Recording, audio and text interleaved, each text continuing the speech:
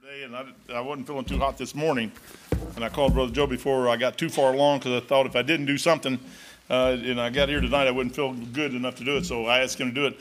But man, isn't that a great song, that Be Thou My Vision? What a song, man. I mean, when you get to that thing, High King of Heaven, when you get to the end of that thing, this is life. I talked to somebody today, they worried about COVID. Now, if you have, I don't care whether you took the shot, you didn't take the shot, it doesn't matter to me one bit.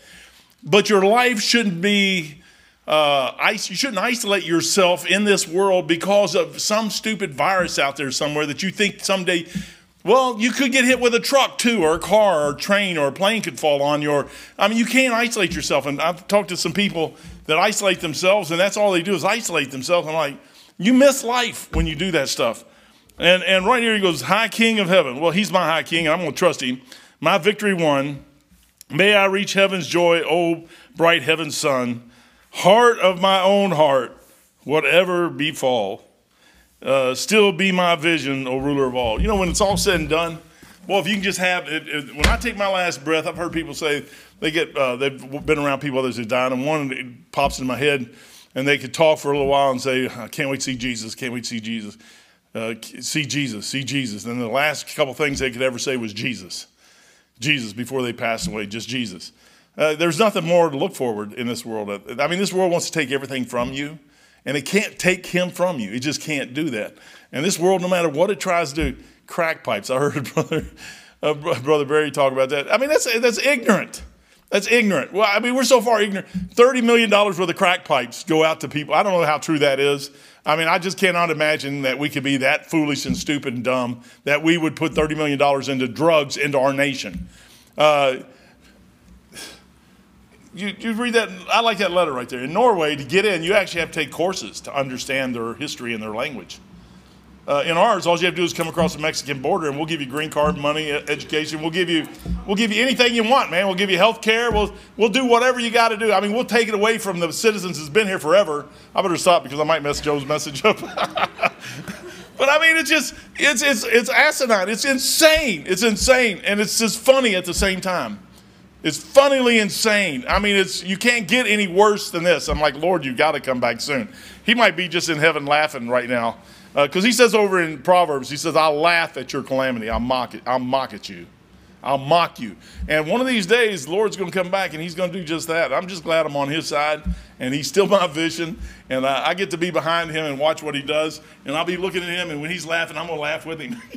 If he's frowning, I'm going to frown with him. You know, you just got to watch him. But I think we'll have the mind of Christ. But anyways, brother, I'll shut up and let you have it. And it was good, though. I thought that was insane.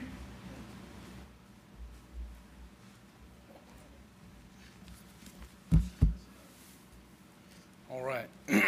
Take your Bibles, go to Luke chapter 7 tonight.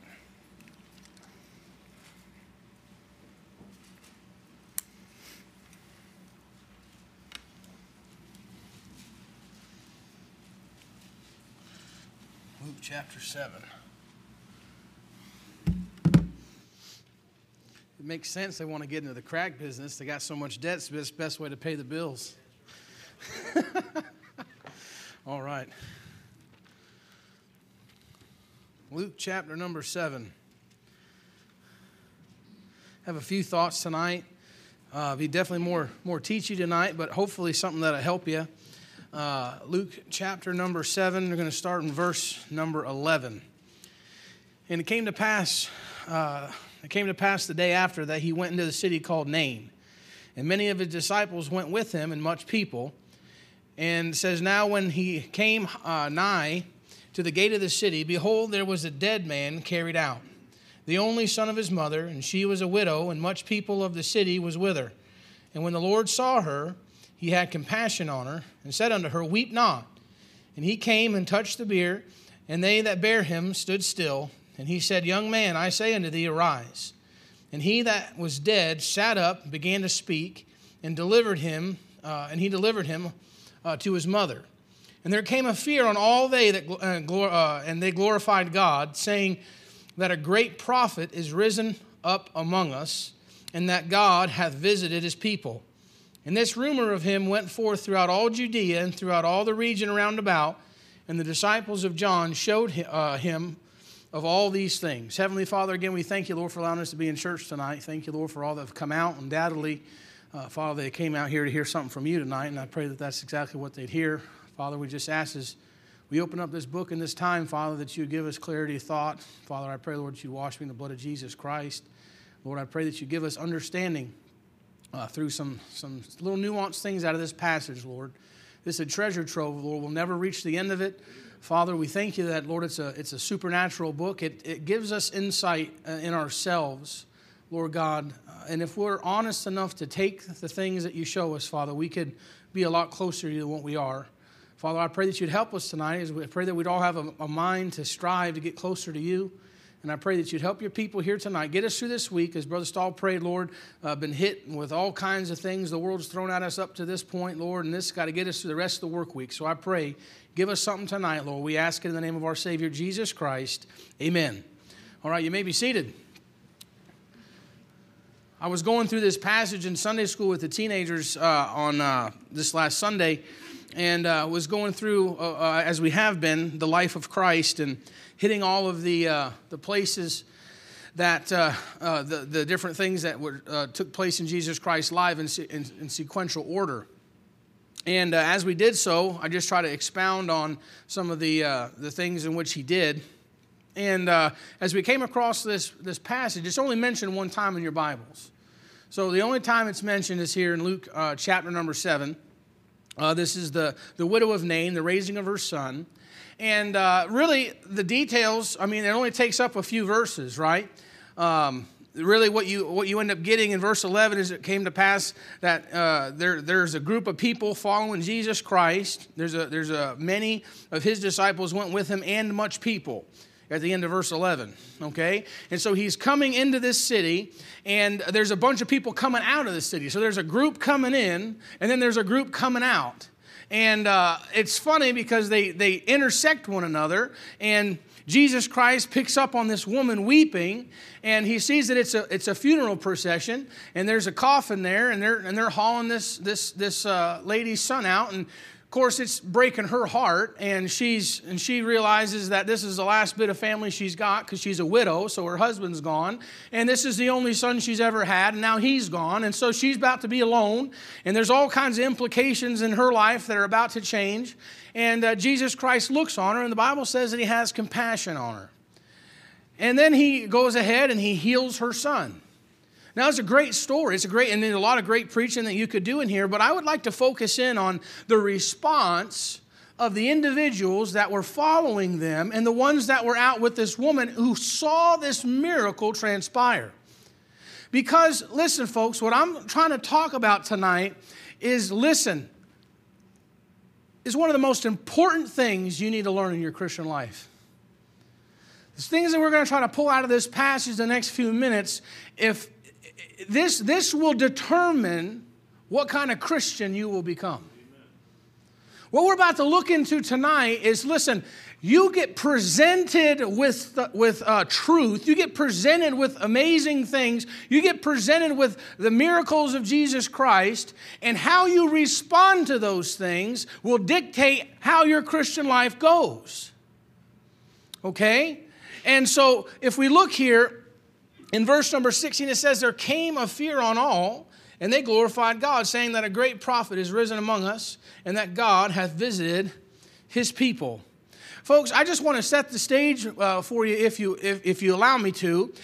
In 1 Corinthians chapter number 2, we're going to flip a little bit here tonight.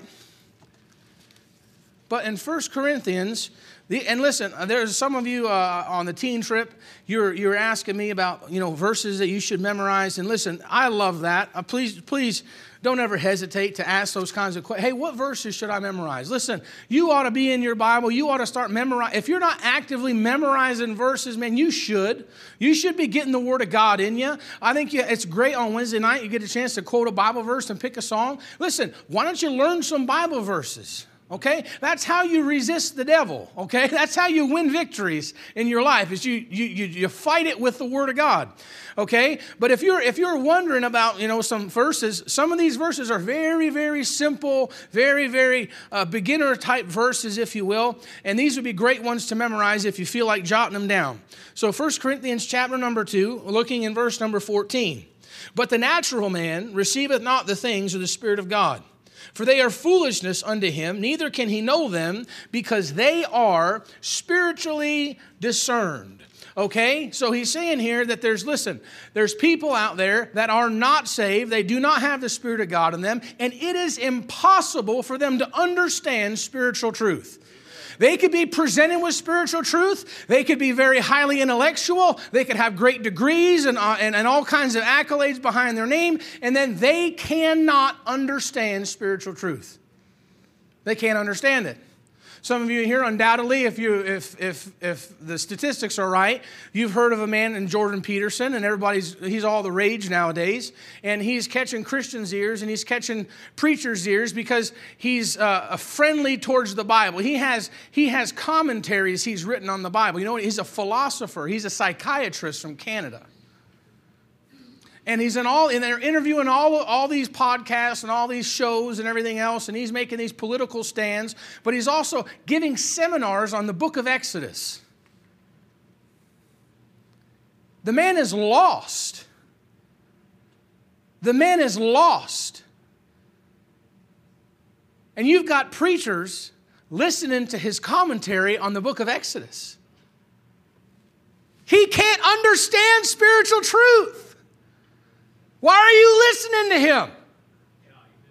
What's he going to give you? But he's so intellectual, that's your problem. That's your problem. You'd rather get something that feeds your brain than something that can actually touch your heart. Okay? There's a basic biblical principle. If you're not saved, you can't understand this book.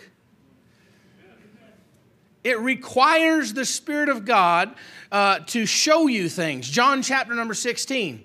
John chapter number 16. Let me show you where I get this from. It's impossible for you to understand the things of God without the Spirit of God. The Spirit of God has to reveal those things. In verse number 13 of John chapter number 16, this is again a very simple verse that I'm sure many of you know.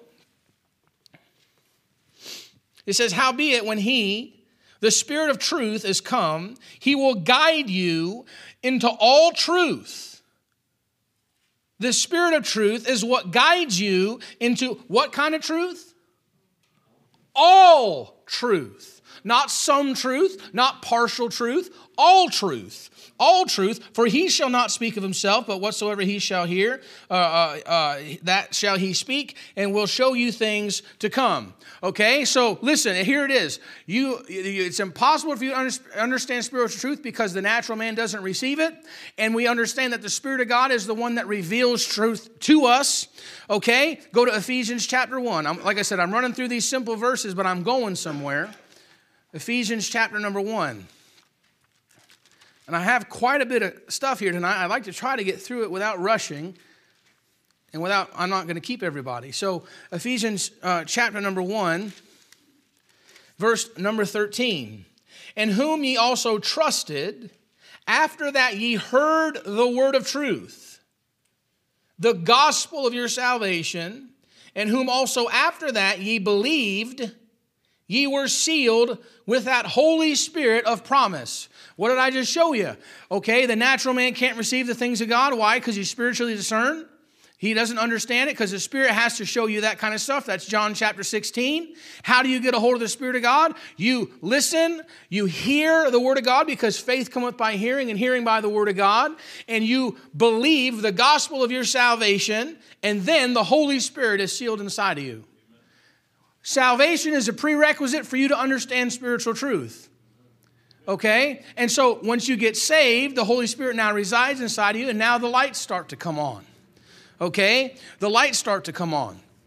And we know that how you receive the truth is extremely important. I'm going to say that again. How you receive the truth is extremely important when it comes to your relationship with Jesus Christ. Again, this is in simplicity as far as seeing it in the form of salvation, and that is that, okay, you have to hear the gospel, and that according to Romans 10, 9, and 10, that if you believe with your heart and you confess with your mouth, belief and reception of the truth is not the same thing. You can believe and not have received Jesus Christ. You ever met somebody say, I believe in God, right? Does their belief equate to their receiving Jesus Christ? Well, no, it doesn't.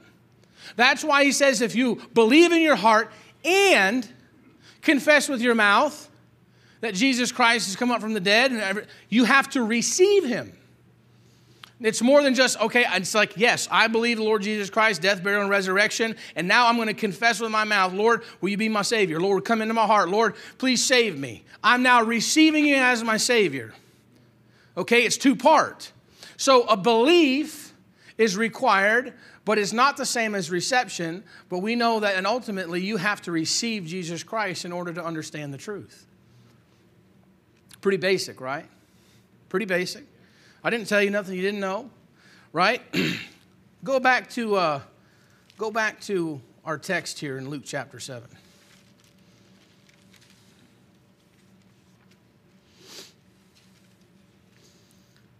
These people, they are confronted with an amazing dose of truth.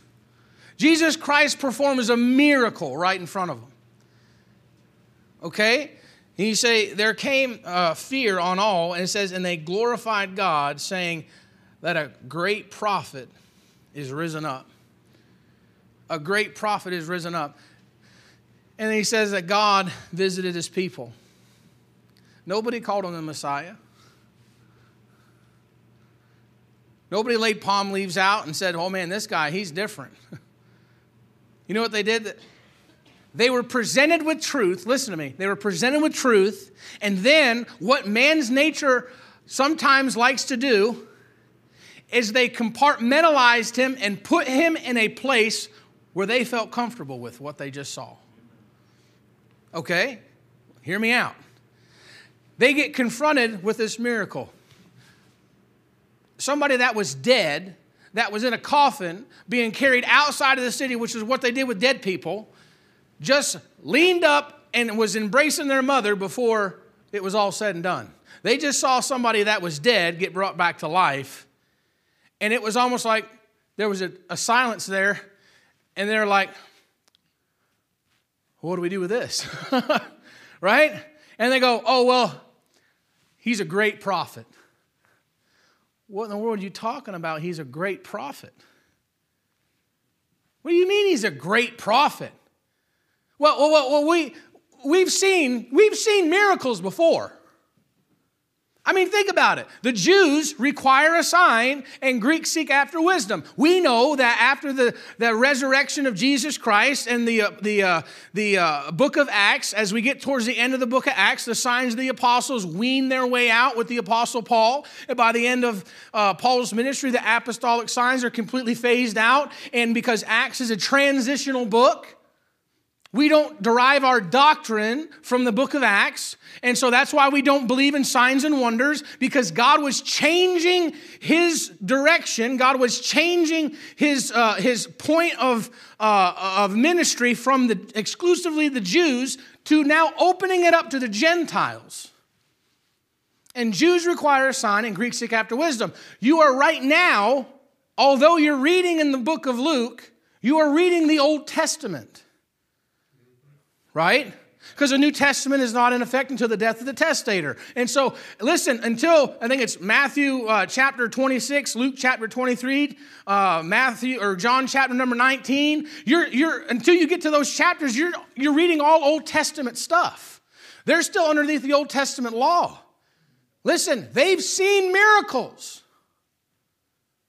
Listen, they've had the stories passed down of how Moses parted the Red Sea and brought all the plagues upon Egypt. And they know about Elijah and the things that Elijah did and Elisha and the amazing things that he did. They remembered him getting tossed down into a thing. And then this guy that was dead just kind of pops up. It's like, man, why am I in this hole? They've heard miracles. And so they said, well, he's just a prophet. We've seen this before, right? You want to know what sometimes causes you not to receive the truth? Is because it's too familiar. Yeah, come on. It's too familiar.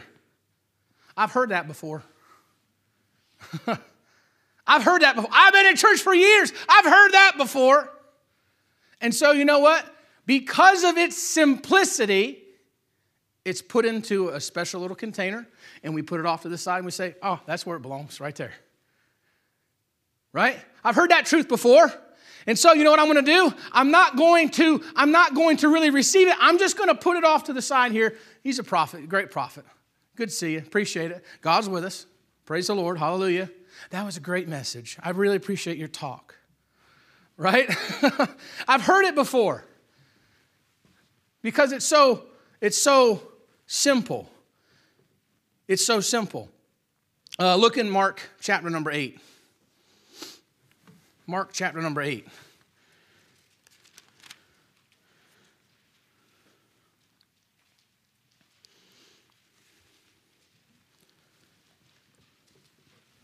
Mark chapter number 8, look in verse number 27. And Jesus went out and his disciples into the towns of Caesarea Philippi. And by the way, he asked his disciples, saying unto them, whom do men say that I am? Who do men say that I am? And they answered, John the Baptist, some say Elias, others of the prophets. You see that? He's doing these miracles. He's showing these things. He's making what the Bible calls full proof of his ministry, right? And they say, oh, well, we've seen that before. We just think he's a great prophet. That's just a good moral truth, right? You know why people do that? They become so familiar with the truth. You know what it ends up making you do? Not receive it. And so you can sit in a pew and say, oh, I know that, I know that, I know that, I know that. And what you're now doing is you're just cataloging everything you hear. Some simple truth comes out. Somebody just preaches a salvation message. You're like, I heard that before. Already done that. Check the box. And you don't let it come inside, and you don't let it fester in your heart, and you don't let it affect you, and you don't let it excite you. You just let it just categorize it over here. Because it's so familiar. It's so simple. It's so simple. But there's a problem with that. Go to 2 Timothy. 2 Timothy. You guys know this stuff.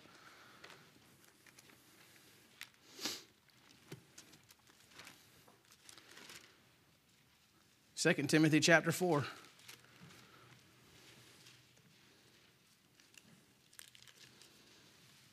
Preach the word, verse 2. Be instant in season, out of season, preacher. Reprove, rebuke, exhort with all long-suffering and doctrine. Why? For the time will come when they will not endure it. But that after their own lust shall heap to themselves teachers. What? Having itching ears. What is that? Tell me something I ain't never heard before. Hey, tell me something about the great deep. Hey, why don't you get into more political issues, something that resonates with where we are today? Why have you just categorized all the simple things? Looking for something different to scratch your little ears? That's a mark of a carnal Christian. Look in Acts chapter 17. You got to be careful with these things, folks. Jesus Christ is standing in front of them doing a miracle. You know what they didn't do? They didn't receive the truth that they saw. They didn't receive it. They just categorized it. He's a good prophet. Seen that before. What else can you do? Do you do flips? Do you have card tricks? Do you have a great youth program? You see that? People are no longer satisfied with the simplicity that's in Jesus Christ. Don't you know that's a work of the devil? The work of the devil is what? To blind the minds of them from the simplicity that's in Jesus Christ. We need to guard ourselves, folks. We need to guard ourselves big time. Acts chapter number 17, look at verse number 21. For all the Athenians and strangers which were spent their time in nothing else but to tell and to hear some new thing. I want to hear something new, preacher. You're a little too simple of a preacher for me. You're just talking about, eternal security and salvation and indwelling Holy Spirit and those kind of. Can't you preach some flowery sermon with a bunch of illustrations that, make my heart palpitate, and it's almost like watching a soap opera and gets my tear ducts open and it starts to run down my face? You're not hearing what you want to hear? You know that it said that you have to endure sound doctrine. Listen, I know sometimes teaching, it can be drier than cracker juice, as Dr. Ruckman used to say. I get that. Well, you want something? It's really, really important. Doctrinal preaching is really important. I've heard that before. I know that. And you just put it away. Put it off to the side. That's the way for you to reject the truth. Sitting in a church, got a Bible education. What are you doing? Rejecting truth sometimes. You got to be careful. Got to be careful. I've heard that before. I won't turn there, but John 21, Jesus Christ talking to Peter over and over and over again. Simon Bar-Jonas, lovest thou me more than these? Yeah, I love you, Lord. Simon, thou son of Jonas, lovest thou me more than these? You just said that. But yeah. Simon Bar-Jonas, do you love me? And you know what it says over there in John 21? It says, and he was grieved. He was grieved. It grieved him that he kept hearing the same thing over and over and over again. He said, man, I've got it, Jesus. He says, Paul over there in Philippians chapter 3. Turn there, Philippians chapter 3. Philippians chapter 3.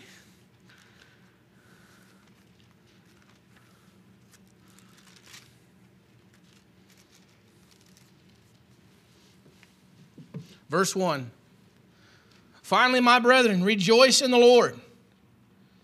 To write the same things to you. Not nothing different. Not nothing you don't know. To me, indeed, is not, what did he just say? Grievous. Didn't he just tell you that? Didn't he just talk about being grieved with Peter? It grieved him. Didn't he tell you how to endure sound doctrine? Why? Because it can grieve you. And he says, for me it is not grievous, but for you it is safe. It's safe. It's safe to hear a message on John 3:16. It's safe. I've heard it before. Okay. Well, instead of compartmentalizing and say, well, that one's not for me, that must be for somebody else. He says, no, you need to marinate on that. You need to let that thing get in your heart. You need to make sure that that thing still affects you the way it did the first time you heard it. Amen? We lack our sincerity. I was reading today and I was meditating on some things when it talked about that in order for you to come to Jesus Christ, it says, unless you take on the form of a child. And I think, you know what? I understand when Paul said, he says, when I was a child, I spake as a child, I understood as a child, but when I became a man, I put away childish things. And I agree with that. I believe you should mature on the outside. I believe you should mature as an individual. You shouldn't stay a teenager your whole stinking life. But I do believe this. There has to be some semblance of childlike faith and childlike simplicity in order for you to make it as a Christian and have your heart still tender to those simple things. Amen? You need that. Because sometimes Familiarity with the truth, it can cause you to reject it because you find things too simple. And all of a sudden, it doesn't hit like it used to hit. It should. It should. When we sang, listen, we sang Ain't Can It Be the other day, and it got to the My Chains Fell Off part. There wasn't a peep. That's sad. I'm not trying to get on you. I'm just trying to point something. I'm making an observation. Heard those songs before. I know where you're supposed to shout. I know where you're supposed to say amen. Okay. A little too familiar, huh? Are you waiting for some new song to come out for you to shout? Are you waiting for something you haven't heard before? You better be careful. Better be careful. Because sometimes you say, you reject the truth because you're waiting for something new. Look what else he said in verse number 16. He says that came fear on all. Fear. Because I thought about this as to segue into this point, and based on what we just talked about. What was the difference between the miracles of Jesus Christ versus the miracles of the Old Testament? What's the difference between the miracles of Jesus Christ than, say, Moses doing the miracles in Egypt, or parting of the Red Sea, or Elijah calling down fire, or, throwing a stick in the bitter waters of Marah, and all of a sudden sweet waters come out, and the miraculous feeding of manna, and of course we want meat, so quail comes, and what about Elisha and the miracles that he did, and the amazing things that happened all throughout the Old Testament, and signs and wonders and great things that happened to the nation of Israel, stuff that they saw, deliverances from battles, and to have God send bees to a battle so that you can win a battle, or to walk around Jericho a certain amount of times, and all of a sudden the walls fall down, or the 300 soldiers of Gideon. What about these miracles? What about these amazing signs? What's the difference between Jesus's and theirs? Because after all, a prophet's a prophet, right? And that's what they said. They said, oh, he's just some great prophet. He's just like, and he says, who do men say that I am? Well, it could be John the Baptist, could be Elijah, could be Elisha, it could be one of these great guys. We've heard about them all before, right? Look in Luke chapter 5. Just a few chapters before this. Give us a little bit of insight what I'm trying to say. Luke chapter number 5, look in verse number 20. Of course, this is the time where the friends had a lame friend, and they bring him up there to see Jesus, and there's a big crowd, and they can't get in there, so they climb up to the roof. They take the tiles off the roof. They lower him down, right? And verse number 20 says, and when he saw their faith, and said to them, man, thy sins are forgiven thee. Wait a minute. Time out. Stop. How come you couldn't just said, take up thy bed and walk? How come it couldn't have just been like, hey, just get up. You're not lame anymore. Hey, everybody, let's have a round of applause. Let him do a dance for us. Why'd you have to go off and say something off the wall like your sins are forgiven? Because he wasn't like those other prophets were. Right? The Bible says that a greater than Solomon is here. Amen? And he's greater than Solomon. Because, of course, they took issue with this in verse 21, and the scribes and Pharisees began to reason. Oh, that's what the problem is right there. You started thinking. That's your problem. That's your problem. You're thinking too much, right? And he says, saying, who is this which speaketh blasphemies? Who can forgive sins but God alone? Very good deduction there, sir. Absolutely. I agree with that statement. But when Jesus perceived their thoughts, answering said unto them, why reason ye in your hearts? Whether it is easier to say, thy sins be forgiven thee, or to say, rise up and walk. He says here, what does he say? But ye may know that the Son of Man hath power upon earth to forgive sins. And he said unto the sick of the palsy, I say unto thee, arise, take up thy couch, and go into thy house. So he said what he should have said the first time. He said it last after he said a thing about the sins. Why is that? Because if you don't know anything about Jesus Christ, the one way you know Jesus Christ is special is because if he wasn't who he said he was the biggest blasphemous man that ever walked the face of the planet. He said, I and my Father are one. Who are you, a prophet? When did Moses go up to anybody and say, thy sins are forgiven? When did Samuel ever go up to somebody and say, hey, don't worry about it, your sins are forgiven? Never. When did Elisha tell anybody your sins are forgiven? Never happened. Do you see what I'm talking about tonight? Why? Oh, their fear. What don't they like about it? Well, the difference between the miracles of the Old Testament prophets and the miracles of Jesus Christ is, guess what? It had something to do with their sins. And he was able to have an opinion about their personal life. He was able to see into their hearts. And nobody else could do that. Nobody else could do that. And so, yeah, you know what caused you to reject the truth? Familiarity. You know what else caused you to reject the truth? Fear. Fear of what? Fear of you getting something revealed that you don't want revealed. Fear of dealing with sin. Look at 2 Thessalonians chapter number 2. I try to bathe this thing with Scripture so nobody can argue. 2 Thessalonians.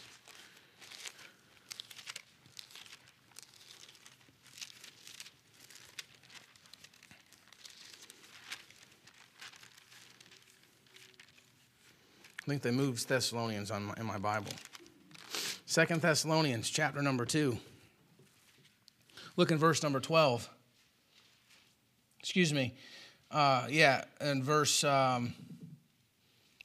Even him whose coming is after the working of Satan with all power, signs, and lying wonders, and with all deceivableness of unrighteousness in them that perish because they receive not the love of the truth. See where we're at? They receive not the love of the truth. That's what we're talking about tonight. It says that they might be saved. For this cause God shall send them strong delusion that they should believe a lie, that they might all be damned who believe not the truth, but look at what it says, had pleasure in unrighteousness. What was their problem? Why did they reject the truth? They didn't want to stop their sinning. It's all great, and it's okay to say that God is visiting us as long as God doesn't start to intermingle himself with how we live our lives. It's okay to have a belief in God as long as God has no requirements for me, as long as he has no opinions about my life and how I live it and the choices that I make and the decisions that I make, as long as he keeps his nose out of my life, I got no problem believing God. Because you want to know what men fear? That you're going to change their lifestyle. Men fear that. People fear that. Listen, it ain't just lost folks. Christians don't like it either. Because we got our stuff that we like. And we got our stuff that we enjoy. And we got our little pet things that we enjoy. And you know what we do? We say, God, just keep your nose out of my stinking business. And so the Lord presents you with a great truth, and you know what you do? You just shove it off to the side. Well, that's good for them, but I don't want to be, holier than thou. Right? I want to be a little too fanatical with that, brother. You said, I know the preacher said that and everything, but I know you didn't mean you were going to actually do it. Right? I believe in going to church, but I don't really think it should spill over into your personal life. Starting to make a little bit of sense? Go to John chapter 3. Again, you want to know how you know God wrote this book? Because men wouldn't write this kind of stuff about himself. I wouldn't.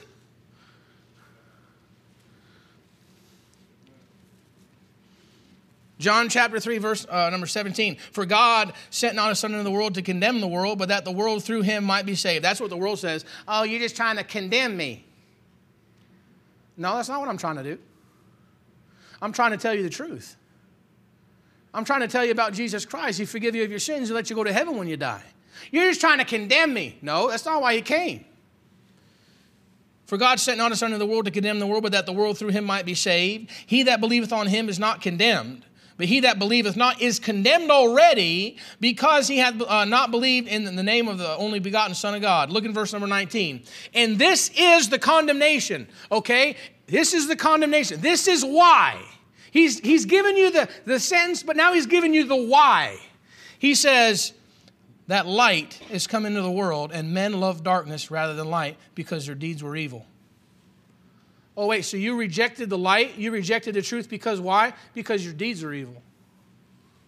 For everyone that doeth evil hateth the light, neither cometh to the light. Why? Lest his deeds be reproved. I don't want you to tell me that that's wrong.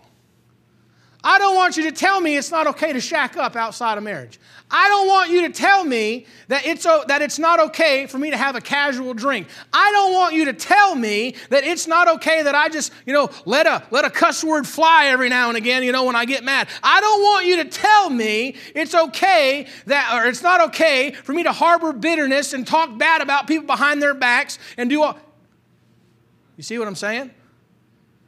And so the truth is presented, and it's immediately discarded. Why? Because they're fearful. What? They're going to make me change my life. He's going to get in my business. He's going to start pointing out my flaws. He's going to start showing me bad things about myself. And lest my deeds be reproved, I will gladly reject that light. You see what I'm saying tonight? You got to be careful. Because sometimes you reject the truth. You'll sit right there, you reject the truth. You want to know how you reject it? He tells you exactly. The Lord has a funny way. When was the last time? Man, I remember this like the day, just like yesterday. I was sitting in a meeting one time, and this guy was preaching on the judgment of God, man. He's preaching on Noah's Ark. I'm going to do a message on this sometime. Man, it was awesome. He was talking about, he was giving this illustration about how they're coming into the ark, and all the time, 120 years, and God's mercy, and God's mercy, and God's mercy. Noah's preaching, everything else, and all of a sudden, they go up to the door, and that door is sealed. And he took that thing back to where he talks about the judgment of God, and he says, and they will drink the dregs of that cup of the fierceness of the wrath of God. It's like having a cup of coffee and all the nasty stuff's in the bottom of that cup. He says, you're going to drink it all. And he said, and they sealed that ark up, and there was ladies on the outside of that ship pounding the doors, saying, let my baby in, let my baby in. Oh my God, Lord, please don't, no. And he says, and they drown. And I'm sitting in that pew, man, and I'm having heart palpitations. I'm like, I'm having a heart attack. There's something wrong here. And the Lord's like pressing down on me and pressing down. When was the last time God just like put his finger on you and said, hey, you better get yourself right.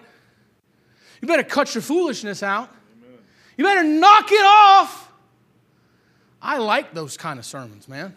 I like it when God just starts to put me in the wine press a little bit, starts to close in the walls, and starts to squeeze some of that junk out of my life. Amen. You know what the average person does? Well, it was for so-and-so. I wish they were here because that was for them. And we get presented the truth, and we just compartmentalize it. We put it over here. That was a good sermon, Pastor. Really appreciate that. Dr. Ruttman said he used to get so stinking mad. He'd get done preaching a revival meeting, somebody come up and say, Brother Ruttman, that was such a blessing. He says, yeah, did it change you? I'm not worried about you thinking it was some flowery sermon that was well delivered. Did you do anything with it? Did it change your life? Did you leave here different than what you came? Folks, that's the problem in Laodicea in the last days. The Word of God, we listen, in the last days, knowledge shall increase, and it has. And you know what? Because we know so much, it affects us so little. And we get presented with a great truth, and God says, you better get that thing right. Say, I don't want you to mess with my life. I like what I'm doing. I'm in a groove. I'm in church still. I maybe miss a couple things. I maybe do this, that, and the other. But I just like where I'm at. So get your nose out of my business, God. Don't start harping on me about the things that I got to fix. Why don't you go harp on them over there? Because there's glaring problems with them. Amen. Fear. You know what that sounds like? Somebody who's backed into a corner. Somebody, you say, I would never say that. You're right, you wouldn't say it. You just do it quietly. And nobody knows because your relationship is so personal between you and God. Guys, I'm not trying to get on you tonight. I'm trying to show you that we need to be careful because we can be presented with truth, and how we receive that truth will dictate how we get out on the judgment seat of Christ. Last thing I want to show you, in verse number 16, he says, or they say, excuse me, let me get back to my spot here. Verse number 16, it says, there came fear on all, and they glorified God, saying that a great prophet is risen up. Look at what he says. Among us. Among us. You want what caused you to reject the truth? Familiarity with it, because it's just too simple. Fear of it, because it's going to mess with you and your sin. And then inferiority. Notice how it's an emotion. It's an emotional response first. Okay? An emotional response of fear. An emotional response of familiarity. Well, I know what that feels like. I've seen this before. And then inferiority. You say, what is that? Who is he to tell me, because he's just one of us? He's just one of us. God rose up somebody among us. Isn't that the modern way to look, that preachers want you to look at them? I'm just one of you. Wear a polo behind the pulpit and have a little glass, fiberglass pulpit or something like that. And, I just want to make sure that I'm on your level. And I don't want to ever think you think that I'm like above you or anything. And I'm not talking that you should, be like that. If you're a preacher, you should be lording over folks and all that kind of. But there's a difference. There's a difference. There's a level of respect there. There's a level of respect you should have for your pastor. There's a level of respect you should have for God's preachers. There's a level of respect that you should have for somebody that stands up and preaches, teaches the Word of God. That's what he talks about in Timothy about deacons and those kind of things. He says those folks that labor and work, they're worthy of double honor. He's worthy of double. Why? Because he has to give an account for your soul. You understand? Just one of us. Who is he to tell me? I know what I've seen some flaws in him. I've seen some chinks in his armor. Just one of you, huh? Just one of you. That inferiority, you know what it caused you to do? Attack the source of the truth in which you're hearing. You attack the source. I don't like the way he said that. Got to be careful. You're just one of us. Who are you to tell me? Look in Luke chapter 4 again.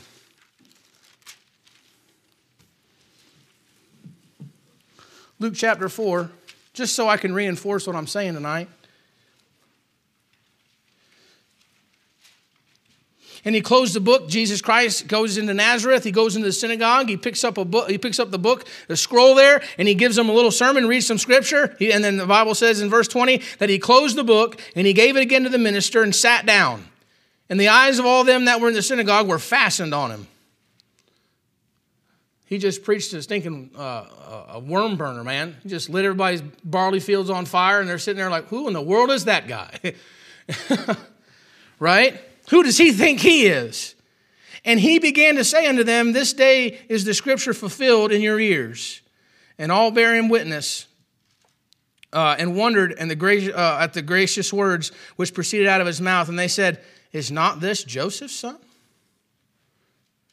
And they said to him, you will surely say unto me this proverb, physician, heal thyself, whatsoever done in Capernaum, and also do here in thy country. He said, verily I say, no prophet is accepted in his own country.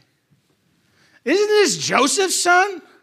Don't you just mean he just rang your stinking bell, and now because he just presented you with the truth, you're like, well, who does he think he is? All of a sudden you feel little, and so the reaction is when you start to feel inferior to somebody else, you raise yourself back up, and you go, and he just Joseph's son? We know Joseph. We know his brothers. We know his sisters. We know his mom. Who are you? You're just one of us. Just one of us. You know, it's funny that God uses all kinds of sources for truth. You ever consider that? You better be careful, folks, about bucking against the source in which you're hearing. Dr. Ruckman used to say, it's not about, he says, you got to forget the platter. What's on the platter? Is what he said right or wrong? Well, then all the things that you can point out about the individual is immaterial. Because, listen, what we know is God chose the foolishness of preaching to save that which believe. God chose the foolishness of preaching, right, to minister and to edify the church. And that means that when somebody gets up behind the pulpit, whether you like it or not, how it is said, how it's delivered, how they're dressed, what their age is, what their occupation is, something that you know about them, that's the devil getting in your ear saying, attack the source. Why? So you can disregard the truth. We better be careful about that. In Numbers 22, the Lord uses Balaam's ass to shed some truth on the situation. Amen? And he finds himself between a rock and a hard place, about to get his head chopped off by the angel of God. And he's hitting his mule all over the place. And the mule's like, hey, man, knock it off. You too stupid to see what's in front of you? You're fighting against God. And all of a sudden his eyes open up. Could you imagine? Well, I don't like the fact that you chose a mule to tell me that. I deserve something better than a mule. I am a person. Couldn't you have at least sent me a person? The Lord says, I just met you where you were. Hallelujah. 2 Kings chapter 5, here's Naaman, a king, man of renown. You know, God uses a little maid, a nameless little girl, to tell him exactly what he needs to do to get his leprosy taken care of. You know, all these rivers over here, they stink. The river of Jordan, if you dip 7 times in that, I think God probably take care of you. And he doesn't like what he has to hear. God just used a little girl to tell him. You better be careful. 1 Kings chapter 22, verse 8. Ahab and Jehoshaphat. What a match made in hell. Jehoshaphat's got a little bit of sense. Don't you have anybody here that can, inquire of the Lord for us? Yeah, there's one guy, but I hate him. I hate him.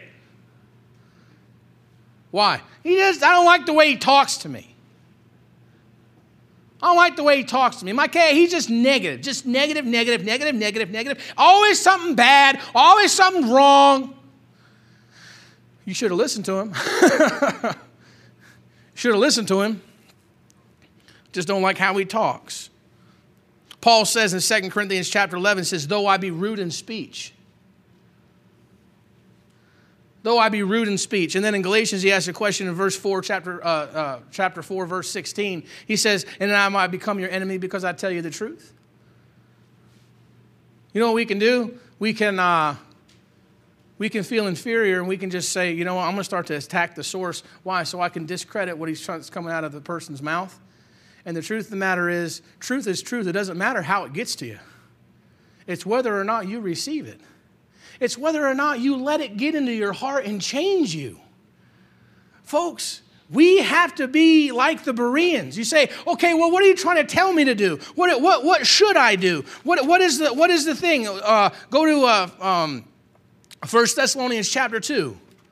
I'm going to tell you how you receive the truth. 1 Thessalonians chapter 2.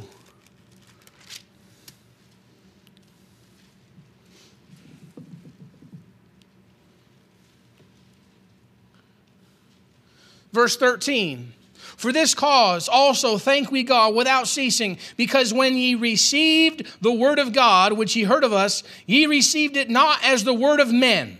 That's what I'm talking about. Sometimes you hear somebody preach and you say, oh, well, the source is wrong. I don't like the source. He says, you didn't receive it as it was the word of man. If I said something tonight, and I trust me, I don't get up here try to be over negative or have a bad tone. Sometimes maybe it comes off like that. I don't try to be that way. I'm not trying to be rude in speech necessarily. But you want to know something? Sometimes maybe I say something tonight, and you say, I don't like what he said. Well, then you have to then wrestle with the fact is this me talking in my own little echo chamber of what I think? Or is this somehow God talking? You're going to have to wrestle with that one yourself. That's how, I don't care who's preaching. You got to wrestle with that yourself. I was always counseled, you eat the meat and spit out the bones, because there's always something to eat on it. Amen. Okay, he says that you received it not as you received it not as the word of men, but as it is in truth, the word of God, which effectually worketh also in you. You receive it as it came out of God's lips for you. As if God were to have descended into this pulpit tonight and spoke to you directly. That's how you receive it. I'm not preaching on my authority tonight. I'm preaching from the authority of the Word of God. That's why in subjects like this, it's important to reinforce what you're trying to say with the Scripture. Why? Because you can argue with me. I'm stupid. But can you argue with all the verses we've read? Is it possible that you could be sitting in church and rejecting the truth week in and week out and service in and service out because all you're doing is you're getting this stuff in and you're just putting it where you want to put it. You're putting it right where you think it should go. Well, I've heard this before. That goes over here, and that's over here. That goes over here, and now it's like you're at the end of the sermon. You're like everything's nice and neat, right? It's like trying to keep a house clean with toddlers in it. You know, you put everything up, and it's like, okay, everything's great. Nobody move! The Lord's like, I'm not so concerned about you putting everything where it's supposed to go as I am with you making this space functional. For you to actually let it work effectually in you.